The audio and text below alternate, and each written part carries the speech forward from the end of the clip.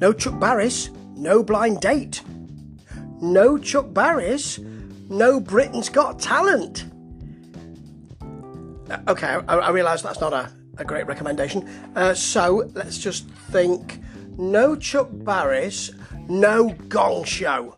Yes, I remember the Gong Show when it was reshown, Gong Show reshown, in the mid-80s. I remember when I was at college and watching that. It was just extraordinary. And whilst I understand that I understood very early on, even though some didn't, it seems, that it was a talent show for awful talent, or lack of talent, or people who believe they did have talent.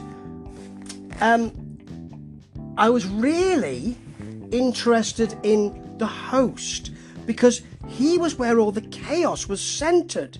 Anything was allowed. You know, he had a hat on that covered his eyes. He was doing a thing where he would be clapping, because that's a nervous thing he did. Hey, everybody, then he'd clap, and the audience started clapping, and then he'd stop clapping, and he'd be smiling at them, and then they'd do it again, and he'd be a bit angry at them. And I thought, this guy he's off the charts here. That was Chuck Barris. But he didn't just do that. Anybody who's seen the film of his book, Confessions of a Dangerous Mind, with Sam Rockwell, directed by George Clooney, will know this. But this is a little documentary that's really, really interesting. It's called My Life on the Edge. And early on, they get it over with. This big claim is made in his autobiography that he was, whilst he was working on The Dating Game, which is his first big success, he was a hitman, a paid assassin for the CIA. Okay, I'll just leave that there for a minute. Right, this goes through his life. Worked at a steel mill early on in blue collar. His parents wanted him to be in their clothing business, but he detested that. So he went to an NBC training programme for producers, but it was really difficult to get in there. So he just researched some names of the management at NBC Radio, put them all down as referees and got in. You see, he looked at things a little differently from the beginning. Now, The Dating Game, which really, I suppose, is it's like Family Fortunes. It was his idea. It was a massive success. And then later on, they brought it back in the evening, and it got a bit naughtier. It was a huge success. And it was while they were offering the winners little jaunts to different parts of the world, that was when he alleges he went with them. Because, of course, certain producers of the show were interviewed here and are loving it, also got to go, all expenses paid, on these trips as chaperones. He says he went as well and did the hits while he was there. One guy said, I saw him do about 300 hits. I'm sure that can't be the case, can it? Even really huge assassins. Even the Jackal, Day of the Jackal, even that assassin didn't do that many, surely. Anyway, the Gong Show is the real reason why I'm interested in seeing Chuck Barris. They had an afternoon version and then an evening version. And they had a sort of, had somebody lined up who was a sort of afternoon TV star, but he was actually really interested in going around the country, going around America and finding good talents. He didn't realise this is not about talent. This is about laughing at people or with people. This is about people who think they've got talent and they haven't. Yes, it's cruel. Understand that entirely. But when you've got guests like Artie Shaw and JP Morgan and Jamie Farr, they're kind of interested in the talent and involved in the talent. They have a different, some of them are looking, no one's really looking down their nose. And that was something that Chuck Barris would talk about. Hey, long of nose, with Jamie Farr. They didn't look down at the talent. They would gong them off. That's not a euphemism. They would bang the gong to get them off, but that's not a euphemism either. But they were also involved in that. So much so that there's one famous clip where Gene the Dancing Machine, more about him in a minute, was on dancing away and the music was playing, and JP Morgan flashes her boobs because she's really into the whole idea of all of this. So they had this afternoon presenter, but he was taking it too seriously. And in the end, there's lots of pictures and lots of people reminding Chuck Barris, who was producing it, chatting to him, saying, no, this is how we do it. And the vein in his neck pulsing more and more. He was trying to convince him, this is the way we do it. So he was asked, why don't you just do it yourself? So he did.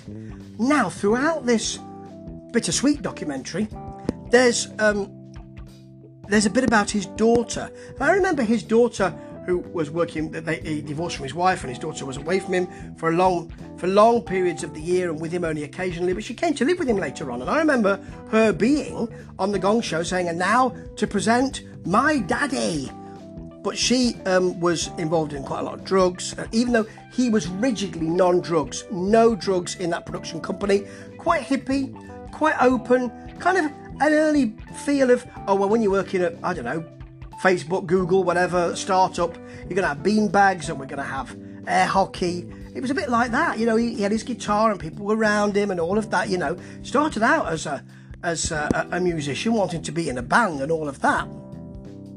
But his daughter was sliding into and trying to get out of a drug addiction, and eventually, and they don't do this with any mawkishness in the documentary. They just mention this, and it's a sad situation. She committed suicide in '87. Could have been an overdose. There's people saying that one person said she committed suicide, another person immediately saying that was an overdose. So it's a terrible thing for Chuck Barris. And he says that when he was doing the Gong Show, he was sort of having a midlife crisis on national TV. And in a way he was. They pushed it too far. This is the 1970s, and you've got the Popsicle Twins, who are clearly young women, who are with two popsicles, and you can guess what's going to happen. And guess what does happen? It's difficult to watch now, and they do show that in the documentary. Not appropriate at all. And eventually, you've got Gene the dancing machine. It's my favourite bit. He was a guy who was who had a broom and was hired to sweep up. Well, he didn't come with a broom. It's not like, you know, you've got your broom so you can sweep up. He was given a broom, I presume, when he got the job. He was sweeping up backstage, and Chuck remembers when the music was playing, he would be dancing a bit and shuffling around a bit. And he thought, you know, why don't we just get him on stage to do that? And occasionally they'd bring him on, and they'd have sections of 5 minutes where he would dance and everybody else would dance, including Chuck he'd be doing more dance moves than Gene the dancing machine. He was a heavy-set guy, and just really funny. Just a real love and a joy of the whole thing. Eventually he called it quits and made a Gong Show movie. He said in the middle of it, I thought, actually, I don't want this to be a comedy movie. I want to make a statement. It didn't work out well. It was slated, and his star sort of waned. He wrote his autobiography in which he made the claims about being a hitman. It sank without trace, and then it was picked up by George Clooney to make the movie, and that movie revitalised his career. He did readings of that book, and you know, I mean, he sold his business for a lot of millions of dollars in the late 80s, and the Gong Show was revived a bit. I remember it being revived. It wasn't a massive success, you know. He published a memoir of his daughter in 2010,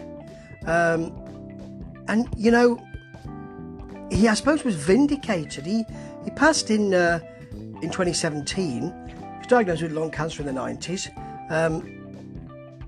but you know, he was vindicated. His work was vindicated, and his interest in the Gong Show, you know, with reality TV, putting the basis on people and the newlywed game and all of that was stuff that we see over and over now. He's the beginning of all that. Whether good or bad, he's the beginning of all that. And I happen to think with the Gong Show, good rather than bad. Great documentary, and it's on YouTube, and really good to see. And if you haven't read the book, then do read that book, because you know, Confessions of a Dangerous Mind is interesting and has that huge claim. I said it was 300 people. It's actually 30 people. I rewatched it and I had to make that comment. But he claims in the book that he killed 33 people. Now, the gentleman makes the claim that he's seen him do most of those. I suspect that's not the case. I don't know, but it's interesting to